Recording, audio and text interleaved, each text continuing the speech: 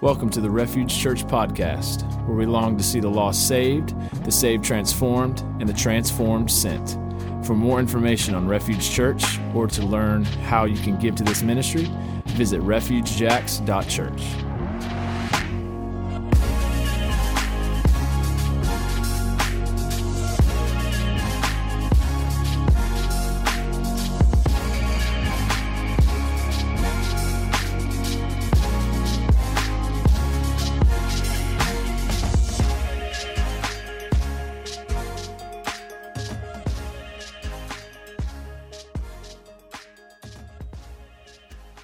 Well, hey, good morning.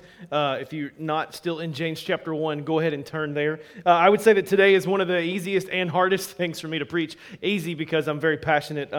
My wife and I, from when we first got married, we just knew that adoption and foster care would be a part of our lives, our calling, you might want to use that word. And so it's easy in the text of, I'm just really passionate about this. Okay, I could talk about it for hours. It's hard in that I just want to tell you stuff, and it'll be hard to stick to the text. That's just kind of where I'll struggle. And so just want you to know, one of the blessings and encouragements from our very, very, very young church is the amount of families who have felt the calling to become foster parents or foster families. We've already got in our church 5 or 6 families who are already, fostering, actively in that process, and a few that are seeking that out. And that's such an encouraging thing to me, seeing faith that needs to be activated. And I pray that this will always be true of Refuge, that this will be a church that will be a refuge, or if you don't know what refuge means, a shield, and will offer protection, restoration, and most of all, salvation to children who are hurting and in need and have no knowledge of who Jesus is.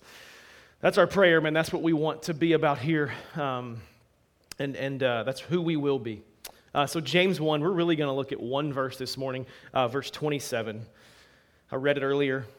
I'll read it again now. It says, religion that is pure and undefiled before God is this: to visit the orphans and the widows in their affliction, and to keep oneself unstained from the world. He gives 3 things. He says, visit the orphan, visit the widow, which gets missed so quickly, and to keep oneself unstained from the world, or to keep oneself holy or pure. And so we're really going to talk about, we'll come back to the other 2 things, but we're really going to talk about the orphan today. In Russian folklore, there's a word or a phrase, and I'm going to butcher it in pronouncing it, but the word of the phrase is yoradivi. Yoradivi. It's translated in English, it means the holy fool. Holy fool. So if you're writing down notes today, you might want to write the term holy fool. Now, if you don't use the word fool in your house, I'm sorry. The holy fool is a social misfit. He's eccentric, sometimes off-putting, passionate, and even called crazy. The holy fool is this way because he has access to the truth. The holy fool is a truth teller because he's an outcast, and an outcast because he is a truth teller. He looks different than those around him. Every culture has its version of the holy fool. In Hans Christian Andersen's famous children's work, The Emperor's New Clothes, you might know this story. The king walks down the street, and what he is told is a magical outfit. No one says a word except a small boy who cries out, "Look at the king. He's not wearing anything at all." The little boy in the story is an example of a holy fool. The tailors lied to the king. His royal court wouldn't tell him the truth, and adults said nothing for fear of being ostracized, but the little boy didn't care. Here's the point. The church is in great need of holy fools.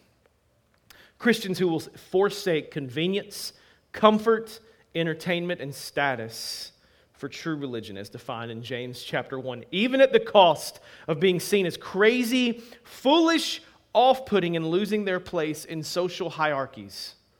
Holy fools are the ones who proclaim with a loud voice, maybe all our big homes, big cars, and nice, happy lives weren't given to us for our happiness, but for the kingdom and for the gospel. And this morning I would like to encourage you and ask you to consider becoming a holy fool for orphans. Today is Stand Sunday. Stand Sunday is a Sunday where we ask you to stand with others to defend and care and support the abused, the abandoned, the neglected children in our community. Here's the thing that just so resonates with me. There are thousands across our country of children in foster care, and I think one of the things Christians need to take note of, and it needs to be really big on our brains, Because I think foster care it's got to be one of the most primary unreached people groups that we can reach out and touch if we'd just be willing to. They are unreached by the gospel, and they are literally in our backyard. James 1:27.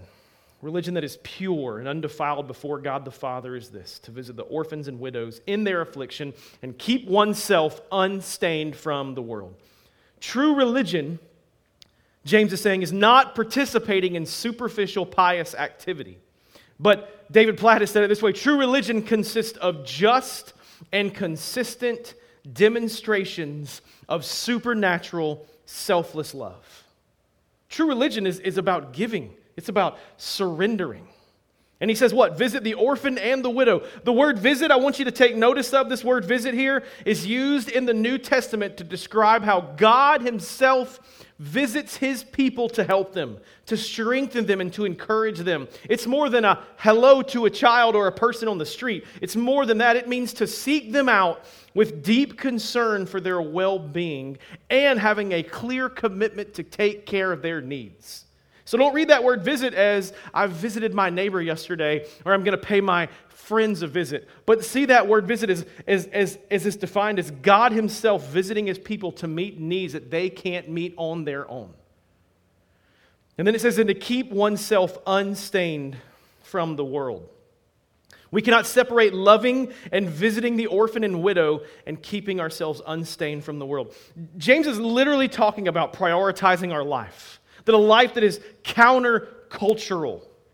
That what do you prioritize? Do you prioritize gain for yourself, happiness for yourself, or are you willing to say no to those things to fulfill the call of true religion? True religion is to be the family to those who have lost family. This is foster care in essence. To be family to those who have lost family, whether permanently or for a time. And I want you to see that all through Scripture, God has something to say about the orphan. Deuteronomy 10:18 says he executes justice of the fatherless and the widow and loves the foreigner, giving him food and clothing. Psalm 68:5 says, Father of the fatherless and protector of widows is God in his holy habitation. Exodus 22:22 says, you shall not mistreat any widow or fatherless child. Isaiah 1:17 says, learn to do good, seek justice, correct oppression, bring justice to the fatherless, and plead the widow's case. God is father to the fatherless and calls us to act on his behalf. Now, I'm not big on statistics, but in the U.S. today, I'll give you a few. A child enters foster care every 2 minutes. More than 16,000 children are removed in Florida from their homes each year due to abandonment, abuse, or neglect. And more than 23,000 children will age out of foster care every year in our nation. And 20% of that will become homeless instantly. And combined Duval and St. Johns County, right now there are around 1,100 children who are in need of a foster home. And this probably goes without saying, but adopted teens tend to struggle the most. Adopted teens who have spent a significant amount of time in foster care are 4 times more likely to commit suicide. There's a problem literally in our backyard with an unreached people group, and God is calling his church to do something about it. John Piper wrote a book and a sermon a long time ago, and he said about missions. He said about going on mission trips and believing in missions. He said, go, send, or disobey. I believe in the case of foster care, we might say foster, serve, or disobey. In the case of the orphan, the church has the right, the resources, and the resolve to make a difference. So what I want to do is I want to cast vision today for what this looks like. Because you may be thinking, well, I can't do this. And maybe you can't. Maybe there's a legitimate reason why you cannot. And that would be okay. But the question is, what can you do? We're so quick to go, what I can't do. Maybe the question this morning is, what is God calling me to do? That's the question. Because I'll say this, man. On a Tuesday night, when we've had 4 kinds of therapy that day specifically, and things are falling apart in our home, and somebody shows up with a pan of baked spaghetti, that is a game changer in my home. And that may sound funny, but man, these kinds of acts of love and service help foster families to make it to the next day during challenging weeks. So I'd love for you to write this down. The church has the right, the resources, and the resolve to make a difference. This isn't today about, oh my gosh, I'm not doing anything. This is about, man, what am I supposed to do? But the church has 3 R's: the right, the resources, and the resolve to make a difference. The church has the right, man, to redeem, because we know the Redeemer. First and foremost, we know the Redeemer. We have been redeemed by Christ, and we want them to be redeemed by Christ, and therefore we have the right, man, to the redeem.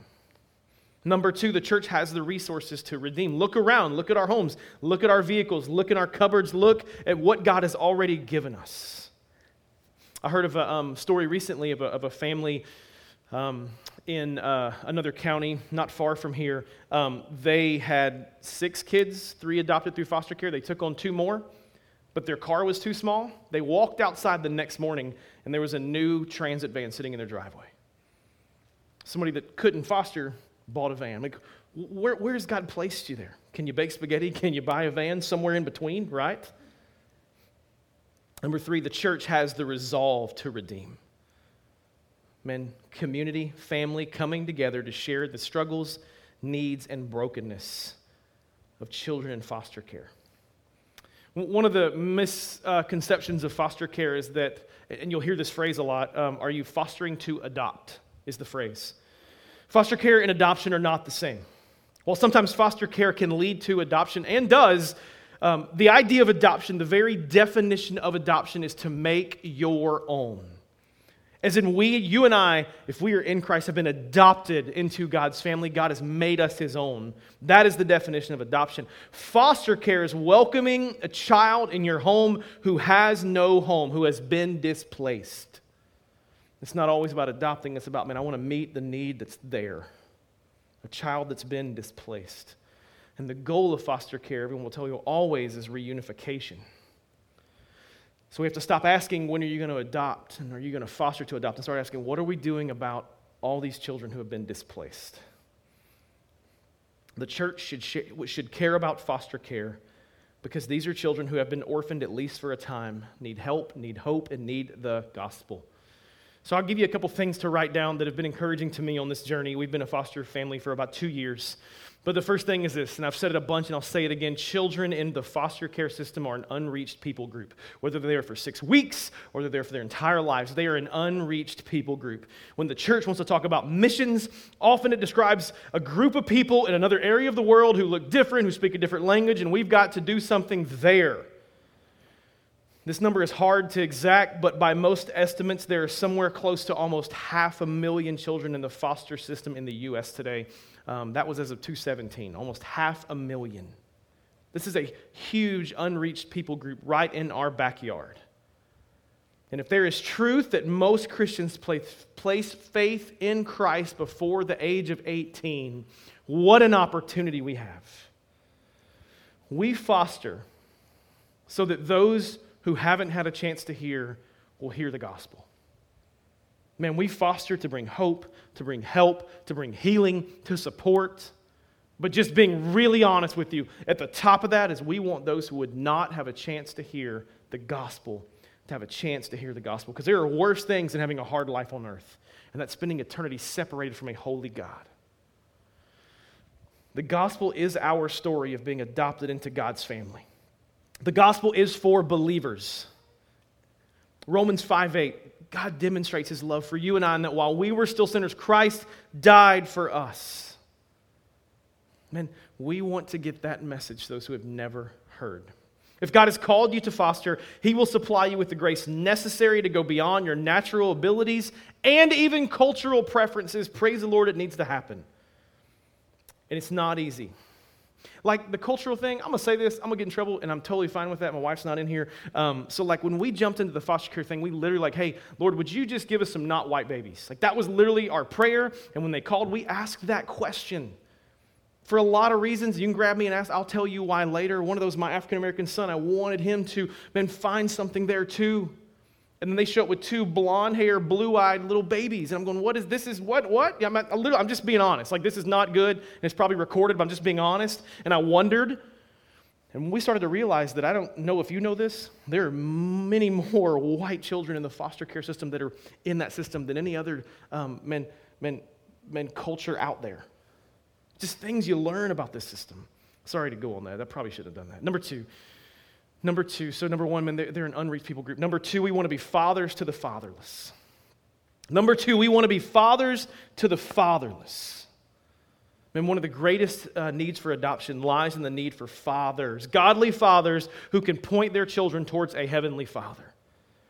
If a child never sees or understands a heavenly Father, they may really struggle to comprehend a heavenly Father. We, men as fathers, get the privilege of pointing our children towards a heavenly Father who loves them unconditionally. Hey, fathers, husbands, I have a question for you this morning. This is a hard question, so I just want to preface with that. Is God trying to speak to you regarding foster care through your wife and you're not listening? Oftentimes I hear the wife is like, I'm all on this, I can't get him to commit. Just being straight, I hear that all the time. I more and more believe that God is using wives and moms to very literally snatch children out of hell and bring them into a relationship with Jesus. I also believe that very many dads and husbands might be ignoring this voice because of what it may cost them. Be mad at me if you like, but please know you were warned. But let us not be men who stand before the Lord and can only give account of the physical things we've done for ourselves on earth and not for those who are in great need, because we will give an account. If we don't foster and adopt, many children will never see a father. A godly father is not a good father. I've known good fathers who didn't know God. I know incredible fathers who don't know God.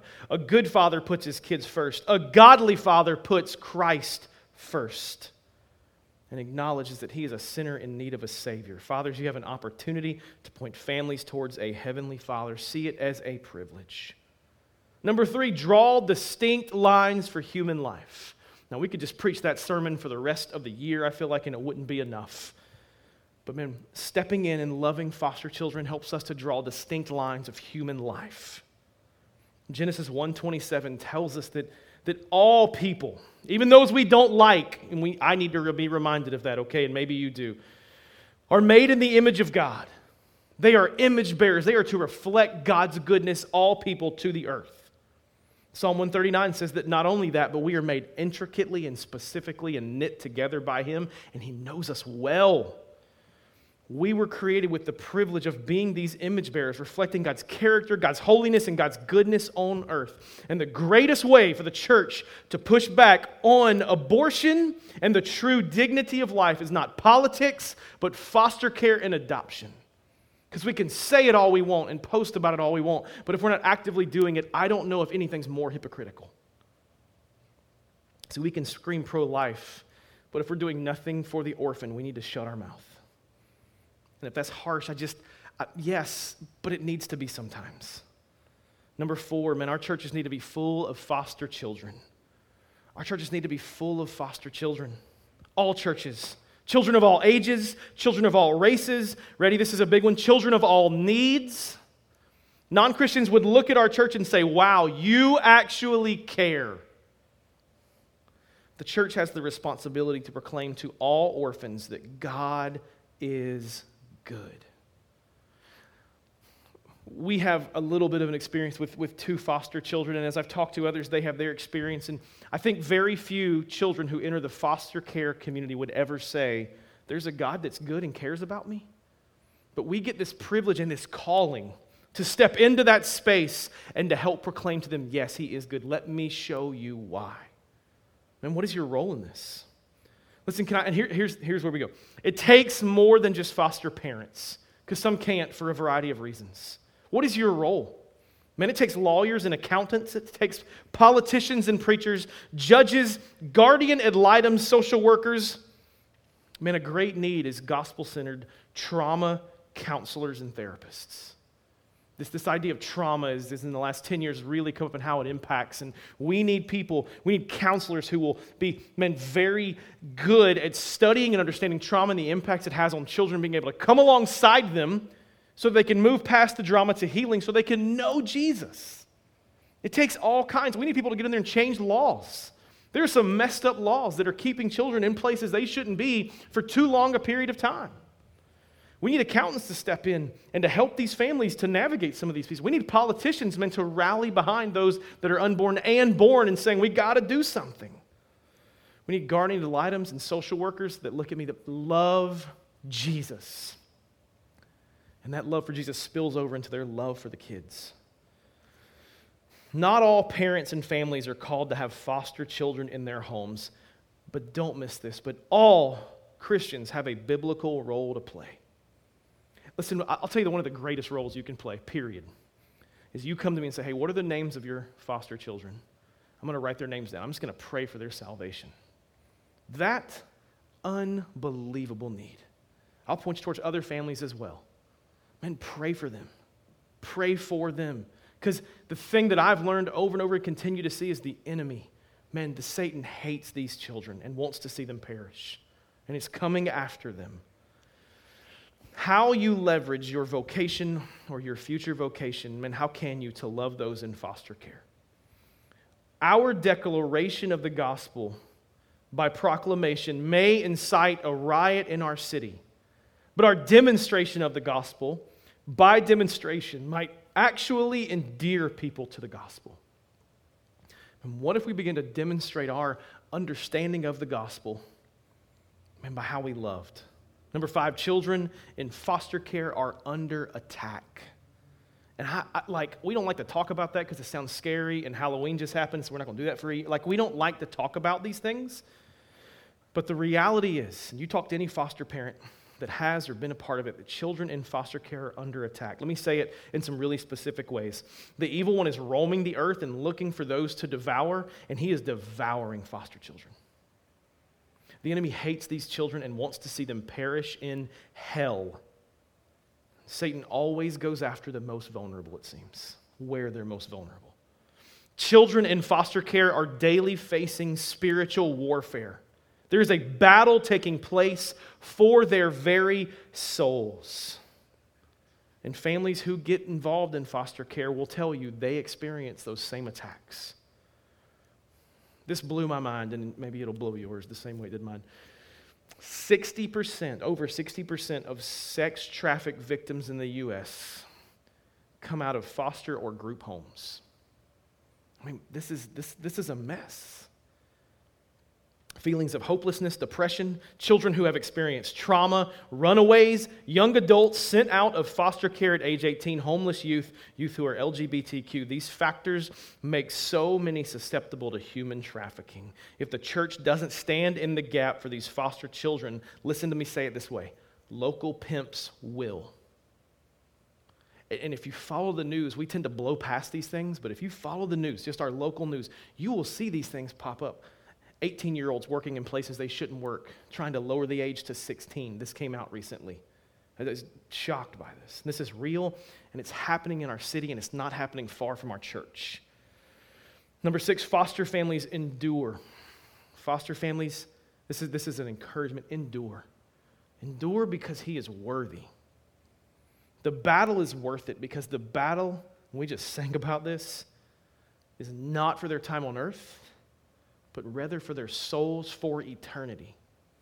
When I would lead mission trips, and when I do lead mission trips, I always say this, hey, we don't go to meet a social or a physical need, although we will do that. We go to meet ultimately the spiritual need, because that's what matters most. Heaven and hell hang in the balance. Eternity hangs in the balance, and it's the same here. And we don't endure because of our strength. We endure because Christ in us. To the foster parents who are being screamed at by a child day after day, endure because he is worthy. And to the foster mom who has had a full night of sleep and who has not had a full night of sleep in a year, endure because he is worthy. And to the foster dad bathing foster kids at night only to have water thrown at them and be spit at, it happens, endure. And to the foster parent who's being bitten and scratched this week, endure. And to the foster who has awkward interactions with the birth family, endure. And to the foster parents who had to send a child back to a difficult situation, endure. Your time with that child may be the very thing that as an adult tells them there is something better. And to the foster family who is battling the courts, lawyers, and social workers for the safety of a child, endure. And to the foster parents who drive a foster child a long way to visit multiple days a week without a thank you, endure. And to the foster parent who had to say goodbye for the safety of their own family, endure. We have this cool story that I'll tell as I try to wrap up here. I said from the beginning, this is an unreached people group, and we do this to share the gospel with those who have never heard. Well, our foster journey has had challenges, just like all And there's been some that have been really challenging at times. And if you're being honest, there are times when you're obedient to God, but in the middle of that obedience, you go, God, why am I doing this? Did I miss it? Did I eat food and thought it was you, but it was really just bad food? Like, what's going on here, kind of a thing? And I remember having one of these moments where just praying, God, what is happening? Did you really call us to do this, or what? And I'm praying that, and we went to, after church one Sunday, Hunter, who you'll see in a little while, was with us, and we went to lunch at Lenape, and we're sitting there, and I don't know how lunch goes with you guys, but with all my kids, like, we try to go places they can eat fast, and usually once we sit, they're just scarfing, and so when you go to the Mexican restaurant, the chips get out of the basket immediately, it feels like, and so chips are being just destroyed, and Hunter is sitting between Beth and I, kind of standing more than sitting, and he puts his hands on our shoulders, and everybody's eating chips, and I'm eating chips, and Mom's eating chips, and everybody's eating chips and salsa, and Hunter puts his hands on his shoulders, and after a really just tumultuous week, and he just closes his eyes and goes, Jesus, and then he just kind of mumbles some things that we didn't understand, and I looked at Beth, and she looked at me, and we just broke down in Lenape and just cried, because in that moment, we saw the point. No matter all the challenges we face and the things we walk through, we saw a kid for the first time see that there's something better than he'd ever experienced on earth, that he couldn't have even experienced through us, and that's Jesus. And so that those who haven't heard the gospel will have a chance to hear the gospel. We're going to simply conclude today by doing something different. We can't just go preach on the orphan and say, all right, go do it. But here's what I want to do. Today's called Stand Sunday for a reason. First of all, I'm just really going to ask two questions. Then at the end, I'm going to ask everybody to stand, and we'll close out standing together. But if you are a foster family or were or had any participation being a foster family, I don't know if anybody's in here, would you stand up? I'm always curious. We want to honor you. Awesome. Thank you. Cool. I'll stand for my family. Stay up, stand, and please, represent. Thank you. If you have ever served a foster family in any way, or you have plans on becoming a foster family, would you stand? If you've babysat, cooked a meal, given a gift card, if you're planning on doing it, if you've done anything ever, would you stand? Awesome. Yeah, amazing. If you'd be willing to do something, even just pray, would you be willing to stand right now?